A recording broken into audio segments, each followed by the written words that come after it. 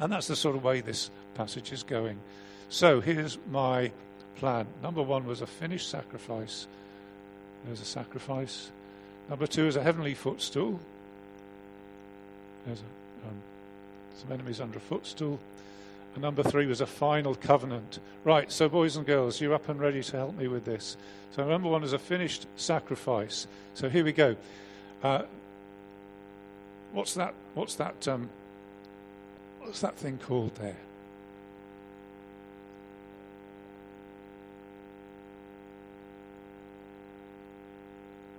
It's the tent, and the tent, you got what it became, and what, excellent. The tabernacle, I think, is where we're going with that.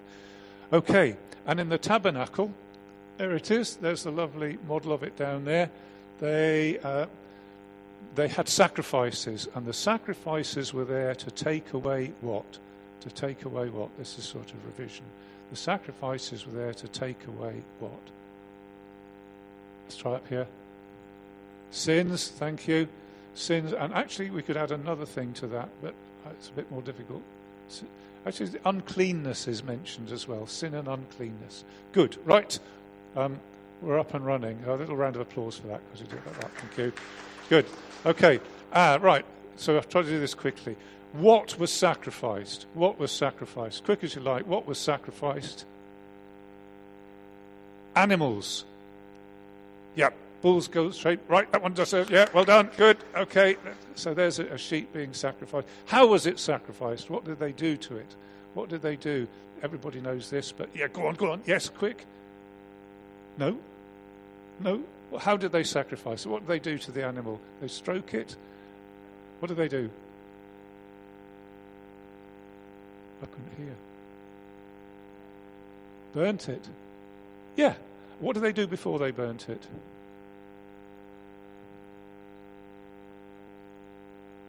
It is something to do with blood, but this is a very obvious thing. Before they burn it, before they killed it. That's right. Okay, by killing and turning it into smoke. So there's a poor old sheep there, and it gets killed, and it gets offered up and turned into smoke, and up it goes. And as it were, God notices, smells this, and knows that it's happened. And oh dear, I've put the answer in there as well. What did they use for powerful sprinkling? Pretend you didn't see the answer. What did they sprinkle? Yes? Oh, you're so good. There's a round of applause. Yeah, well done. They sprinkle the blood.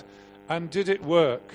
In the Old Testament, killing animals to get rid of sin, get rid of uncleanness, did it work? Did it work? Well done. No, a round of applause for that. It didn't work. Yeah, it looked as though it was going to do that. That's what it said on the tin, as it were. This will take away sin and uncleanness, but it didn't do it. Because the blood of bulls and goats cannot take away sin. It teaches us that without the shedding of blood there is no taking away of sin, but the blood of bulls and goats couldn't do it. And how do we know that it didn't work? It's a little bit more tricky, this one. I'll just give people a minute to think about it. How can we know that it didn't work?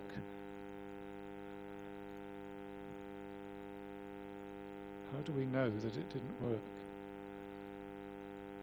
Want to try?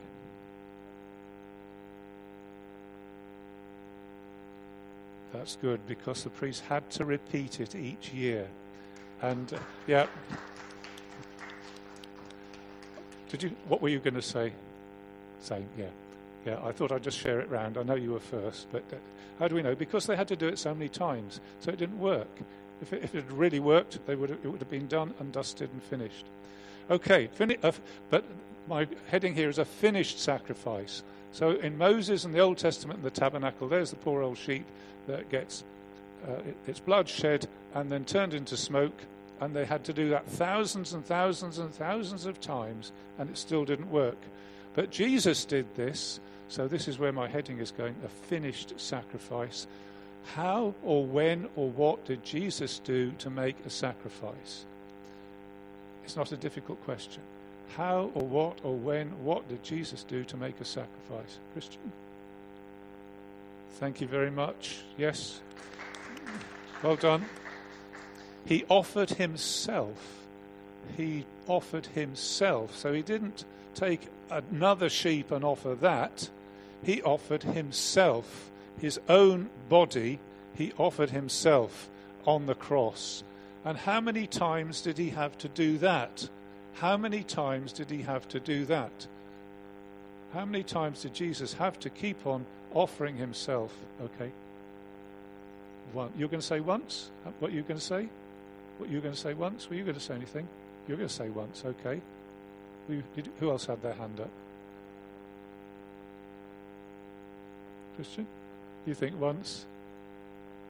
You think once as well. Well done. Okay, round of applause for everybody. Once. Because he did such a brilliant job that it didn't need doing again. He did one sacrifice, and it was such a good sacrifice and such a complete sacrifice, he didn't need to add anything to it. He didn't have to do it again. It was all done.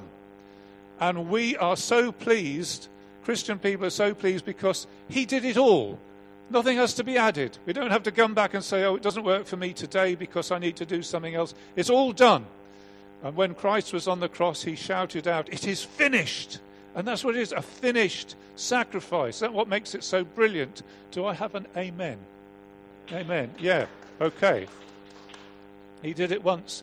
It cannot be repeated. So if you go to a church which says, we will today repeat the sacrifice of Jesus Christ, you say, it doesn't need repeating. It's already been done. I can remember it and look back on it, but I'm not going to repeat it. It did what it was supposed to do. It did what it said on the tin. What it said on the tin was, it takes away sin and uncleanness, and Jesus did it. Amen.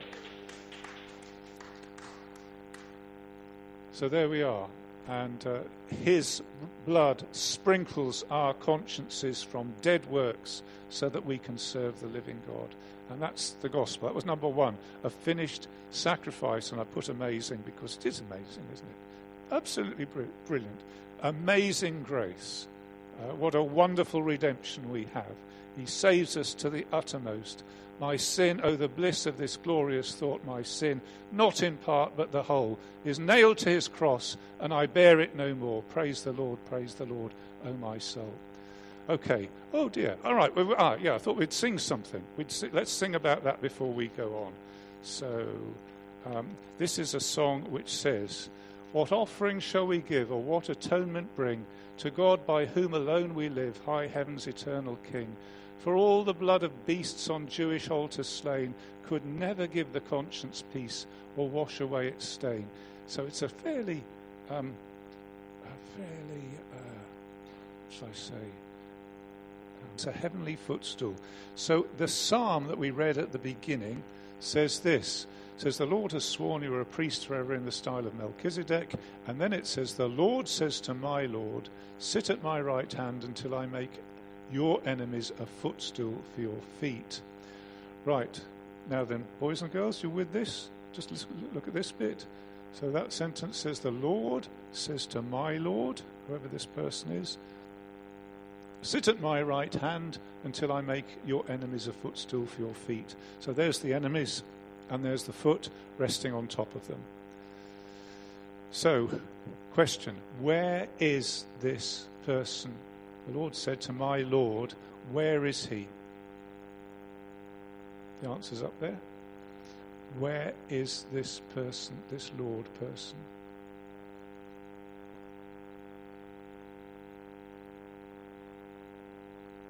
Where is he?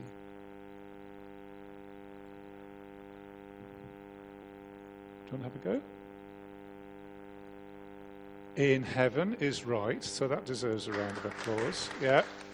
And specifically, where in heaven? So I think you had a hand up. At the right hand, at God's right hand. Good, right. Well done. And what is he doing? Now, this is a little bit, we have to be a little bit more careful. What is he doing? Because I'm looking at that word until. So if you're at the bus stop until the bus comes, what are you doing until the bus comes? If you're doing something until something happens, yeah? Oh, that's brilliant, yeah. He's waiting. He's waiting. He's waiting. And what is he waiting for? He's waiting until something. What is he waiting for? Waiting until something. Oh, no hands at all. Oh dear. Waiting until something. Until?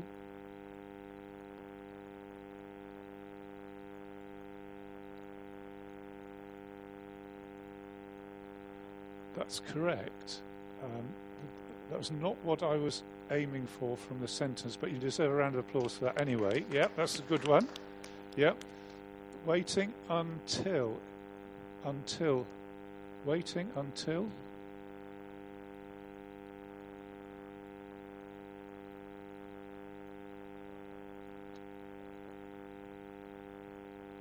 Yeah, that's good. Waiting until all your enemies are made a footstool for your feet, because the enemies are down there saying, "Oh dear, oh we give in to you," and it's like Jesus puts his foot on them because he's beaten them. And that's what he's waiting until that's happening, until the total humiliating defeat of all his enemies. It hasn't happened yet. We wait for that to happen. He waits for that to happen. In a sense, he's beaten all his enemies on the cross, but we don't yet see all his enemies put under his feet. We're waiting too. Do we see all things under his feet at the moment? I think I've given away the answer already. Do we see all things under his feet at the moment? No, we don't. I hope I put no. Or do we see all things? The defeat of evil, the defeat of death, the total holiness of God's people? No, we don't. And that is why the Christian life includes waiting, because it doesn't all happen here and now. And waiting involves faith. Like if you're waiting for the bus, you have to trust the bus company. They say it's coming along, or the sign says it's coming along in 5 minutes. You have to trust and wait. And if you lose faith in the bus company, you'd probably say, "Oh, I'm going to walk anyway." And then the bus comes along and then you miss it. But faith and waiting and hoping that the bus will come are all tied up together. So this was a heavenly footstool. And in the Christian life, we are waiting in hope. So we don't yet see everybody healed. That will happen, but we are waiting for that. We don't see death and sickness totally defeated at the moment. We don't yet see total justice. So things that are evil happen, and they don't necessarily get punished. They don't necessarily get found out. But one day they will, but not necessarily yet. And currently we run at a loss.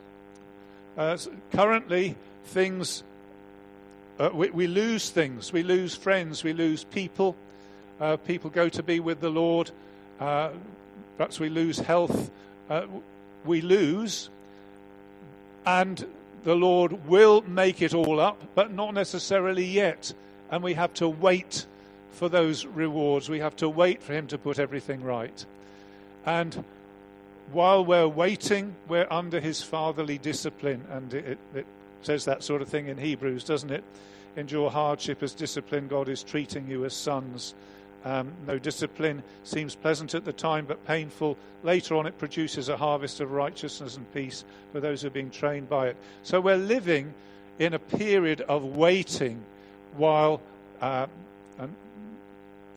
until everything is put into that place, until all his enemies are put under his feet. So I just want to stop and say, on the day when all his enemies are put under his feet, where will you be? So one day, all his enemies will be put under his feet. And they might be vicious enemies, or they might be just very polite enemies who just haven't bothered with Jesus and haven't bothered to acknowledge him as their king now. And where will you be? And I want to encourage everybody in this room and everybody watching in whatever method to make sure they're on the side of the king now, to bow to him now, before that day when everybody will have to bow to him under compulsion, to be on the right side of Jesus now. You won't have forever to decide that. Each of us has a limited amount of time to decide whose side we're going to be on. And because one day all his enemies will be put under his feet, now is the time to say, I don't want to be his enemy. I don't want to be his enemy. I want to be I want to be his child. I want to be in his family. So, whose side will you be on when the waiting is over? So that was a footstool, a heavenly footstool. Right, boys and girls, here we are, still a final covenant. Right, you're going to help me with this, please? Really appreciate it if you could. A covenant is a relationship. It's usually written out. It binds people together. That's what a covenant does. And there was a covenant with Moses. And so my question is, where was the covenant written? There was there were words to do with the covenant, the old covenant, and they were written on something particular.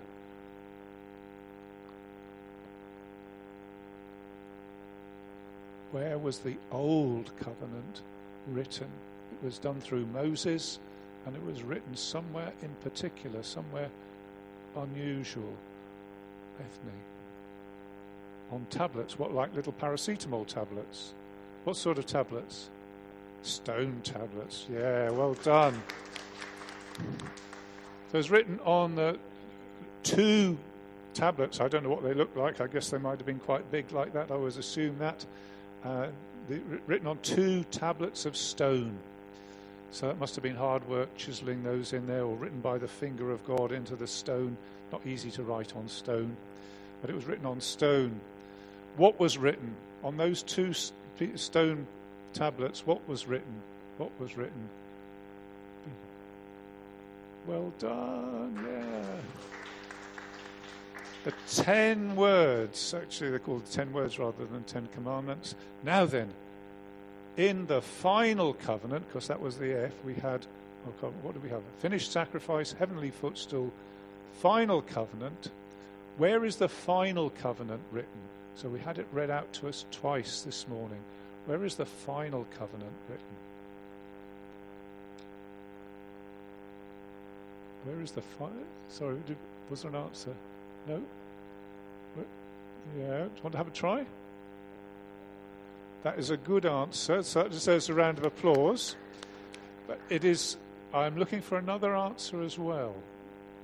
The old covenant was written on tables of stone. The new covenant, and if you want to look it up, or if Mum and Dad want, or whoever want to point it out to them, it's in Hebrews 10 verse 16.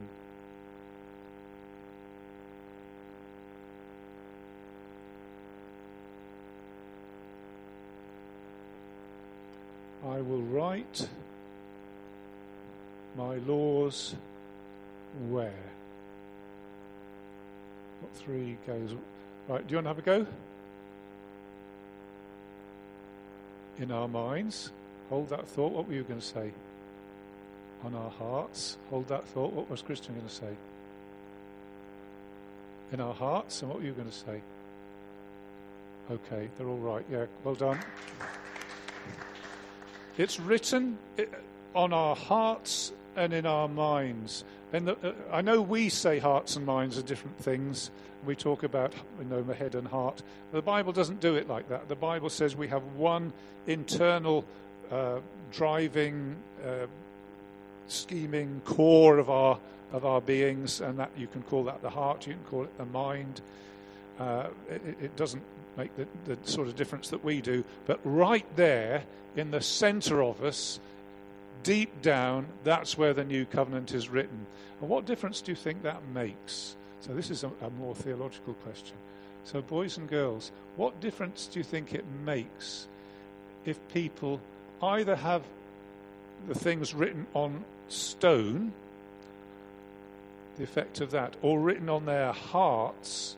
Do you think that's just the same, or do you think there's going to be a difference for the people?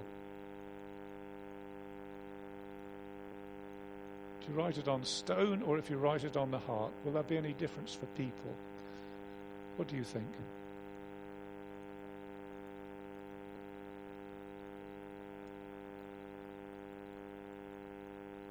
Okay, you think that if it's on stone you could ignore it, but if it's in your heart you would obey it. Is that right?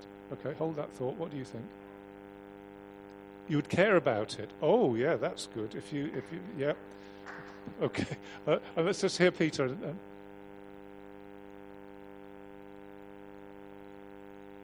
Be with us all the time. Yes, wouldn't be something just forget. Be there all the time. Oh, those are all good answers. So well done.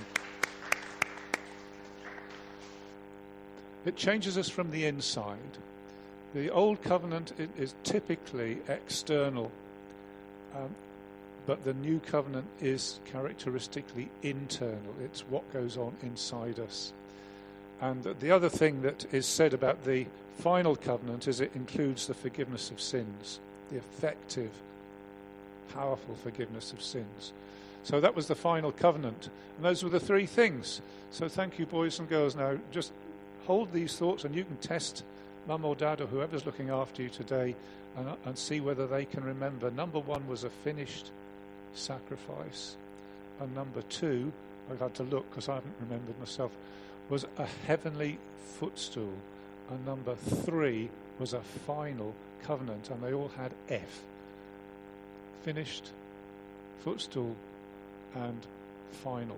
Okay, so you hang on to those thoughts. And I'm just going to take this a little bit further for how this ought to affect us if we're Christian people.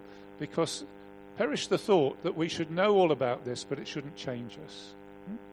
Perish the thought that we should know all about this, but it shouldn't change us. And the Bible here, it's got a therefore. It's in verse 19. Therefore, because of this, it just follows. As night follows day. Therefore, this is how it affects us as Christian people. And I got four effects, if you like, four things that should change. And I think they're all very relevant to us. So, number one, change of the heart and mind. Change of the heart and mind. So this means, brothers and sisters, that when it says in Hebrews 4, the word of God is living and active, sharper than any double-edged sword. It penetrates even to the dividing of soul and spirit, joints and marrow. It judges the thoughts and attitudes of the heart. That is true of God's word if we are really encountering it. It goes right down to our thoughts and attitudes, to our, what did it say? Lost it. To the dividing of soul and spirit, joints and marrow, it judges the thoughts and attitudes of the heart. So as we go on in the Christian life, let's not be afraid of letting God's word go deep and looking at our motives and our thoughts. And it won't be a very particularly pleasant experience because we realise that many of our motives are mixed, and we need to be repenting. We need to be letting the word of God touch us deep within. Cleanse me and change me deep down. And we should be prepared to pray that. I don't say that's an easy prayer to pray, and I don't say that will be a painless experience, but it is the right thing that God's word, if it's written on our hearts and minds, we should let God's word go right down into our motivations, into our characteristic actions and our reactions. Why did I react that way? What was going on in me to make me react that way? To ask those questions and to let God's word judge and correct and change us deep down. So that's one thing. Change of heart and mind. And I commend that thought to all of us. Number two. So I'm picking this up from Hebrews chapter 10, where it says, therefore, let us draw near to God with a sincere heart in full assurance of faith, having our hearts sprinkled to cleanse us from a guilty conscience and our bodies washed with pure water. He's saying, therefore, let us draw near to God. So this is number two. Change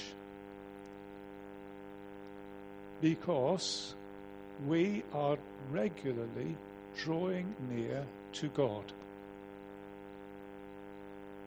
Therefore, let us draw near to God.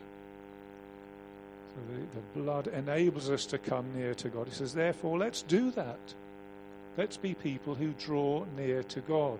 So the old tabernacle, there was the most holy place, which hardly anybody could go into, and only in extreme difficulty. And we are able to come to the most holy place, the holiest place of all. That's the privilege of a Christian. It's a pretty amazing privilege, isn't it? That we can draw near to God right there. In verse 19 it says, let us enter the most holy place by the blood of Jesus. Verse 20 says, a new and living way through the curtain. We enter through the curtain. Verse 23 says, no, I don't think I mean 23. Do I mean 23? No, that's the wrong verse. But I want to say, brothers and sisters, let's do that. Brothers and sisters, let's not be content if we have a pattern where we are never drawing near to God. What's the point of being a Christian if we never draw near to God? What's the point of being a Christian if we're so busy that we can't draw near to God? What's the point of having our Bibles if we never read them? What's the point of having the openness to pray if we never actually pray? Or the prayers we pray are just, got 3 minutes, that's it. I'm saying, brothers and sisters, let's draw near to God. Let's make that something that we earnestly seek. Am I communing with God? And in Christian speak, there's this thing called the quiet time. In English Christian speak, I don't know what it is in other languages, the quiet time, meaning not just a time to be quiet, but a time to draw near to God. And draw near to God not in a mysterious way, but by reading the Bible and by praying. And we're not saved by having a quiet time, but what's the point of being a Christian if we don't draw near to God? And I want to say that on the basis of all that we've looked at, let's draw near to God. And I don't really mind whether you do this in the morning or in the evening or at lunchtime or in the afternoon or whatever, or how you do it when the kids are asleep, or when you tell the kids to go into a corner while you're going to pray to God and don't disturb me, please, because this is important. We all do that in different ways, but let us draw near to God. And how can we expect to survive as Christians if we don't pray? How can we expect to thrive as Christians if we don't pray? And how can we expect to bless anybody else if we don't pray? So this is number 2, point of change. Drawing near to God, being regularly in personal touch with God, because that's what this makes possible. Number 3, I'm just going to say we become like what we worship. And if we're regularly worshipping God, he will change us to become more like him. Not perfectly, but genuinely. Number 3, here's another change, a change to eternal perspective. The technical word for looking at the last things is called eschatology, but it just means looking forward to the end of all things, like it says, when he makes all his enemies a footstool to his feet. We can disagree over the details, but the principle of it is absolutely essential. And in here it says things like this, 10:23, let us hold unswervingly to the hope we profess. So there is a hope. We are not there yet. We are waiting, and the hope is that one day the bus will turn up. It will. One day Jesus will come back and he'll change everything. Everything will be put right. Everything that was wrong will be judged, or everything that was amiss will be corrected. Everything that was good and right will be rewarded and amplified and glorified. And we live in that eternal perspective. We fled to take hold of the hope, which is an anchor for the soul. And if we try and find our anchor in this life, we shall be sorely disappointed. No, it's not so easy, is it? But the anchor for our souls is in the world to come. If we try to anchor our souls in this life, we'll be disappointed. The hope is an anchor for the soul. And that means that that's the day that will make everything make sense, not necessarily these days. A little bit like the way you study for an exam and you go through all sorts of disciplines and have to deny yourself things, and you could be out running around playing football, but actually you have to be there with your books and that sort of thing. And you go through all the disciplines of that and all the losses of that, because on the final day, the day when you get the exam results, that will make sense of it. And this is how we live the Christian life. There are losses and crosses which we're prepared to accept because the last day will make sense of everything. And we need to have that eternal perspective.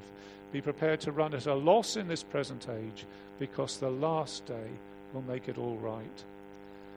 And we mustn't make this world our dream. I didn't think I knew anybody who'd been on cruises, but Colleen did, didn't she? She did, didn't she? She went on cruises. I mean, maybe the people here have been on cruises.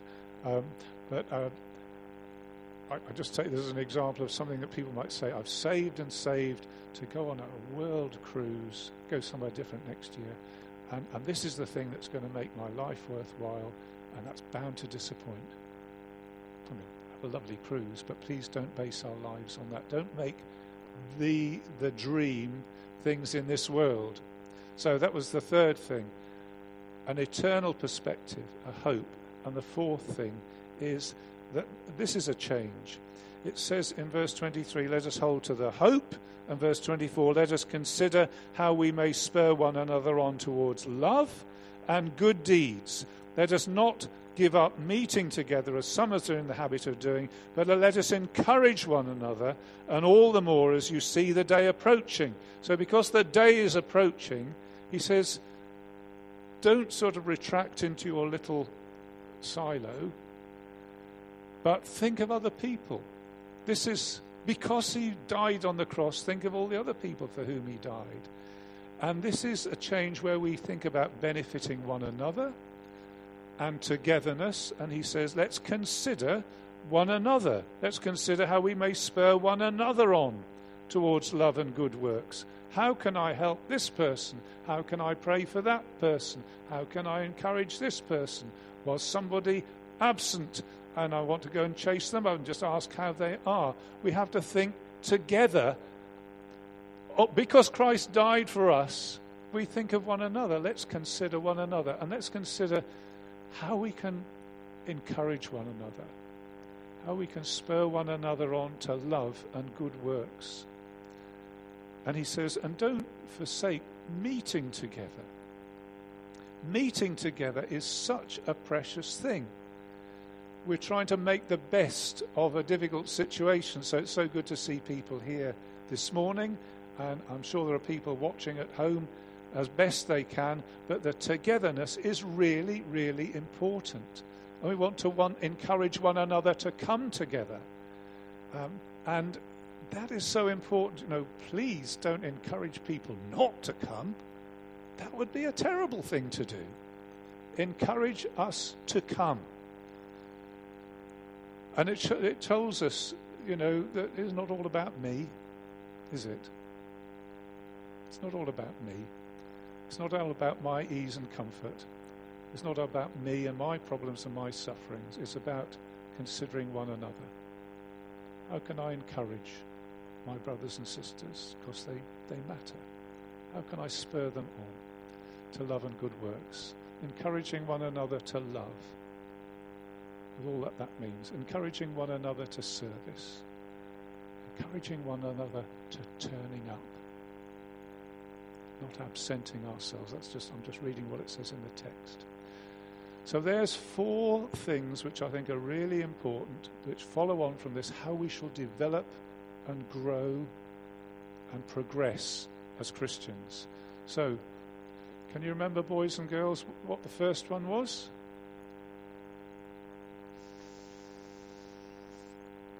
Yeah, well read. A finished sacrifice. And number 2 was a heavenly footstool. And number 3 was, well done, a final covenant, and then living it. So we said a heart and mind, so God's work in our hearts and minds. Drawing into the presence of God. Having an eternal perspective on life, because we have a hope ahead of us. And changing from the thought that it's just about I and me to it's about us and it's about one another. And we're going to stop doing Hebrews for a little while, but I'm going to say let the impact and power of what he has done so wonderfully for us have its deep impact within us and the sort of people that we are becoming.